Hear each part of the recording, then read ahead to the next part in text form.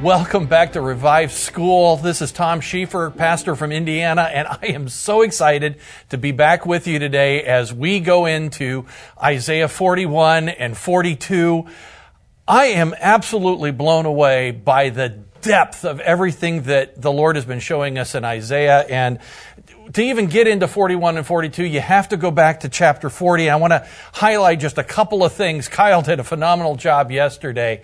And these beginning verses of chapter 40, because there is a change and a transition, gone from this book of judgment to what the one outline I saw said, book of comfort, with chapter 40, the parallels in moving into the New Testament portion of Isaiah that Isaiah never wrote in chapters, and he never put that together that way. But there is this change, and these first verses of Isaiah chapter 40, highlighting the fact that we've moved from Assyria being the focus to Babylon being the focus, but also the parallel time frames that are going on, and how Isaiah 40, the beginning verses, this highlight of John the Baptist, and we know it that way. These are the verses that begin Handel's Messiah. The first three songs in Handel's Messiah that have lyrics all come from Isaiah chapter 40. Of comfort, comfort my people, says your God.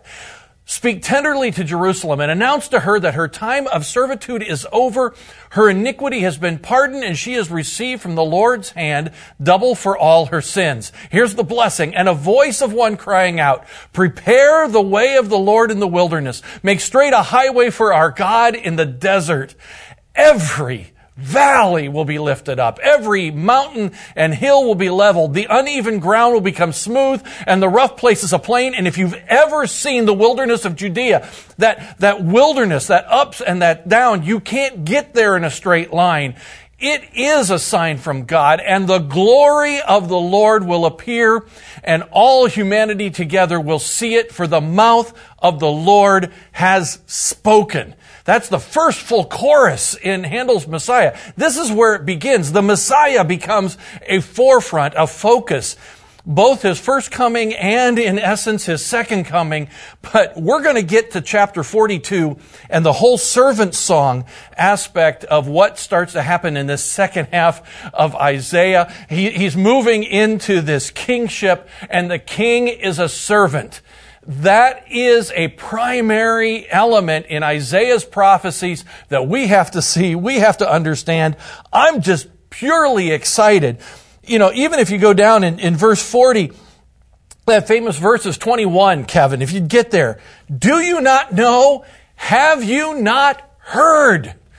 This God, it's been declared to you from the beginning. Have you not considered the foundations of the earth? He's bringing us in here. God is enthroned above the circle of the earth. Its inhabitants are like grasshoppers. He stretches out the heavens like thin cloth and spreads them out like a tent to live in. Don't you understand? He reduces princes to nothing and makes judges of the earth irrational. It goes on all the way into the mounting up on wings like eagles. Understand this whole transition from Isaiah 40:31 into chapter 41. And he's going to focus on Babylon. And I want to do a quick summary of chapter 41 so that we can get to 42. Because the beginning of chapter 41, verses 1 to 7, the conquerors, all that he's been talking about before here, they're going to be called into court. This is in the preparations for the people of God to leave the exile of Babylon and journey back to Jerusalem. I wasn't going to go to the chart, but Kevin, if we can go to our chart of the kings and everything. Everything is focused here at the end of the Babylonian captivity. Even though Isaiah is here, he's focusing 200 years into the future. And he's saying, understand, these guys, the ones that I'm going to give all of your treasures to, that was at the end of chapter 39, they're going to be called into court. He's setting up a trial court against the gods of Babylon in verses 1 to 7 of chapter 41. His focus is here. As you go through all of this garbage, understand, I have a plan, says the Lord Almighty. And he brings that across. And then in chapter 41, verses 8 to 20, he soothes his servant people. I want you to just listen. Let's go to Isaiah 41, verses 8 to 10. Listen to this. But you, Israel, my servant, Jacob, whom I have chosen, descendant of Abraham, my friend, I brought you from the ends of the earth. I called you from its farthest corners. I said to you, you are my servant. I have chosen you and not rejected you. Do not fear, for I am with you. Do not be afraid, for I am your God. I will strengthen you. I will help you. I will hold on to you with my righteous right hand. These are incredible words. He's soothing them. And then listen to verses 13 to 14, where he just says, for I, the Lord your God, hold your right hand and say to you, do not fear. I will help you. Do not fear, you worm Jacob. Oh, worm Jacob? Why worm Jacob, Kevin? Because he was a trickster. Yes, he was. But do not fear, you worm Jacob, you men of Israel. I will help you. This is the Lord's declaration. Your Redeemer is the Holy One of Israel. This is Emmanuel, God with us. He's highlighting there's a Redeemer coming. This is incredible. I love this. He's setting up with some of the most beautiful language. And then he ends chapter 41 with verses 21 to 29, where he goes with an indictment against the idols of Babylon. We're going to see that as we go into Daniel and some of the other prophets, how the idols of Babylon. But here he's even highlighting 200 years before, they're coming down. Listen to verses 25 to 27 of Isaiah 41. I have raised up one from the north, and he has come. One from the east who invokes my name. He will march over rulers as if they were mud, like a potter who treads the clay. Who told about this from the beginning? So that we might know, and from times past, so that we might say, he is right. No one announced it. No one told it. No one heard your words. I was the first to say to Zion, look, here they are. And I gave a herald of good news to Jerusalem. A herald of good news to Jerusalem. Something I've noticed in Isaiah, just so that we can all highlight this, and we'll get this in a couple of different places. He talks about Jerusalem being for the people of God, with the city. He identifies them as a nation as Zion. That whole element of Mount Zion in the old city and in Jerusalem, but Zion becomes the word and the metaphor for the people as well as the land. And so all of this sets up Isaiah 42. He's announcing salvation and deliverance for Israel, and he's going to send his servant who's going to be empowered and gifted by the Holy Spirit. This is an introduction into a section of what is known as the servant songs of Isaiah. This is the first one. In verse 1 of 42 begins it, the first of 4 servant songs. All 4 of these songs describe the service, the suffering, and the exaltation of the servant of the Lord, the Messiah. He really starts to focus on the Messiah and how the Messiah is to be God's meek, gentle servant, but with all sorts of power. When we miss out on this, we miss how God was laying this foundation, because even though he's meek, even though he's gentle, he's still a royal figure. representing Israel in its ideal form. He's the high priest atoning for the sins of the world. We're going to see this. There's royal terminology all the way through these songs, and chapter 42 becoming and starting with the first of them. But in the terminology of the ancient Near East, a servant was a trusted envoy, a confidential representative, one who was chosen. The four servant songs today, we're going to look at 42 verses 1 to 9, just so you can identify and track with them. Then Isaiah 49 verses 1 to 13, which we'll hit and highlight on Sunday. And then going into next week, Isaiah 50 verses 4 to 11. And most famously, Isaiah 52 verse 13 through all of Isaiah 53. That's the most powerful climax, the incredible jewel of all these servant songs, and so powerful. One thing also I want you to see, to even learn the language of Isaiah, and I had to get my brain around this because there's times that he identifies God's servant as the nation of Israel. A couple different times, even in our passage today. And other times, it is talking about his servant, my servant, focusing on the Messiah. So sometimes, as one author talked about, his chosen servant people are his servants. And other times, it is the servant king, my servant. The Messiah who is to come. And we just have to realize that from the context, but it gets really pretty interesting. And the reason why, here we got the servant people, they sometimes forgot their mission. They sometimes turned blind and deaf. We're going to see that in chapter 42 at the end. Sometimes they're in need of God's forgiveness in chapter 44. Israel fails, but by contrast, God's servant, the Messiah, is going to faithfully complete all the work that he was given to do. So, we even see this, go to Acts chapter 3, verse 13. Peter is preaching. And Peter even uses this terminology. Notice how he begins this verse here. The God of Abraham, Isaac, and Jacob, the God of our fathers, has glorified his servant Jesus. Even Peter is picking up on that verbiage and that identification and the reference that Jesus is the servant of God. And as Peter's doing this in Acts, it's going to bring back all of these implications from Isaiah 42. So let's get to Isaiah 42, verses 1 to 9, the first of the four servant songs, and we're going to kind of walk this through. This is great. This is my servant. I will strengthen him. This is my chosen one.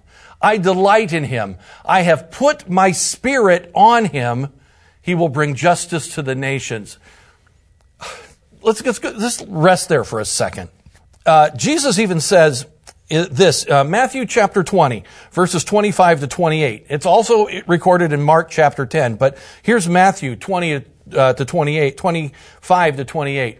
Jesus called them over and he said, "You know that the rulers of the Gentiles dominate them, and the men of high position exercise power over them. It must not be like that among you. On the contrary, whoever wants to become great among you must be your servant, and whoever wants to be first among you must be your slave. Just as the Son of Man did not come to be served, but to serve, and to give his life a ransom for many." Even Jesus highlights this. Isaiah sees it way back in the 600 BCs, and here is Jesus even articulating this, I am this servant.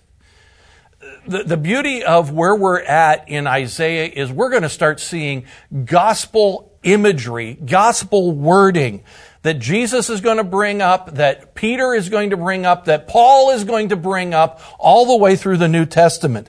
That's why we see all of this.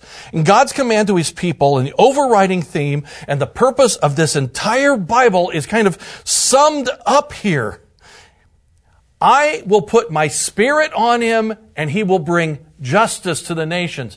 They've just watched Assyria just totally destroy. They're now focused on what's going to happen with Babylon. And as Isaiah gains credence over the next 200 years, they're going to see this. But notice, I've put my spirit on him. He's going to bring justice to the nations. Isn't this really kind of cool? Because it reminds us of John the Baptist when he first saw Jesus. What did he say? John chapter 1, verse 29. When John the Baptist, who we just talked about in Isaiah 40, the next day John saw Jesus coming toward him and said, "Here is the Lamb of God who takes away the sin of the world." And then even how John testifies a few verses later, verse 32, this element of the Spirit being on him. And John testified, "I watched the Spirit descending from heaven like a dove, and he rested on him." It's fulfillment of what Isaiah is talking about here for us. I can't believe this. This is just, I got to be honest. These 2 chapters that I get to teach this week are just such a blessing to me because I've referenced them before in my teaching and in my pastoral ministry. I've focused on Isaiah 53 a couple different times, but I have never taught Isaiah chapter 42 or Isaiah chapter 49. And I got to tell you, it's blessed me in ways beyond all imagination and how I see how God was setting everything up about Jesus. And this is important in a mission standpoint, and we'll get to that here in a second. Verse 2 of Isaiah 42. He will not cry out or shout or make his voice heard in the streets. Okay, guys, where is this sounding like in the gospel accounts? Well, when Christ is being judged wrongly, he doesn't say anything back. No, he doesn't shout. He doesn't cry out. He doesn't say, "This isn't right. This isn't." It's the Spirit of God on him, and it's beautiful. Verse 3, he will not break a bruised reed, and he will not put out a smoldering wick. He will faithfully bring justice. This is an incredible, marvelous verse that every time I've read through Isaiah 42, I went whipping through. But notice, this is about his caring nature. He's not going to just extinguish us or throw us away. He's not going to break a bruised reed. In the midst of our bruising, he's not going to break us. He wants to restore. He's not going to put out that smoldering wick where our flame is weak and where we're weary.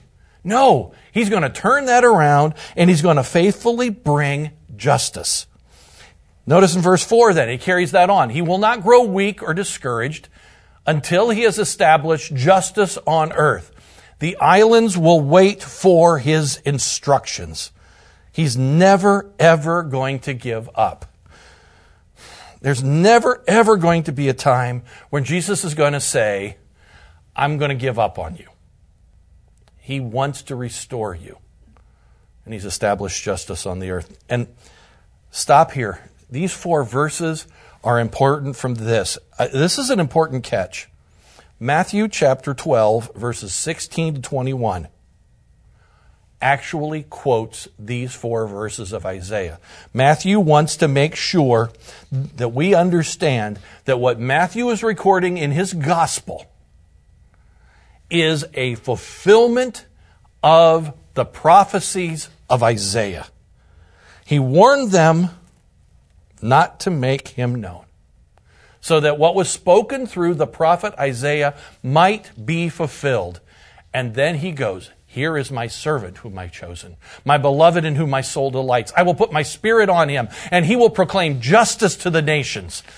He will not argue or shout, and no one will hear his voice in the streets. He will not break a bruised reed, and he will not put out a smoldering wick until he has led justice to victory. The nations will put their hope in his name." This is powerful. This passage, this prophecy of Isaiah was about Jesus. Now look at this. This is great. Verse 5, going back to 42. This is what the Lord says. "Who created the heavens and stretched them out, who spread out the earth and what comes from it, who gives breath to the people on it and life to those who walk in it." This is fun. This is the promise of the ministry that's going on. David Guzik did this thing. He said, look at this verse. Who created the heavens and stretched them out? Take a look up. Take a look up at all of what God created in the heavens and how he stretched it out. Then he says, look down. Here it's spread out over the whole earth, everything that comes in it. And then he says, look in the mirror. Who gives breath to the people on it and life to those who walk on it. It covers everything about the promises of my servant. Emmanuel, God with us.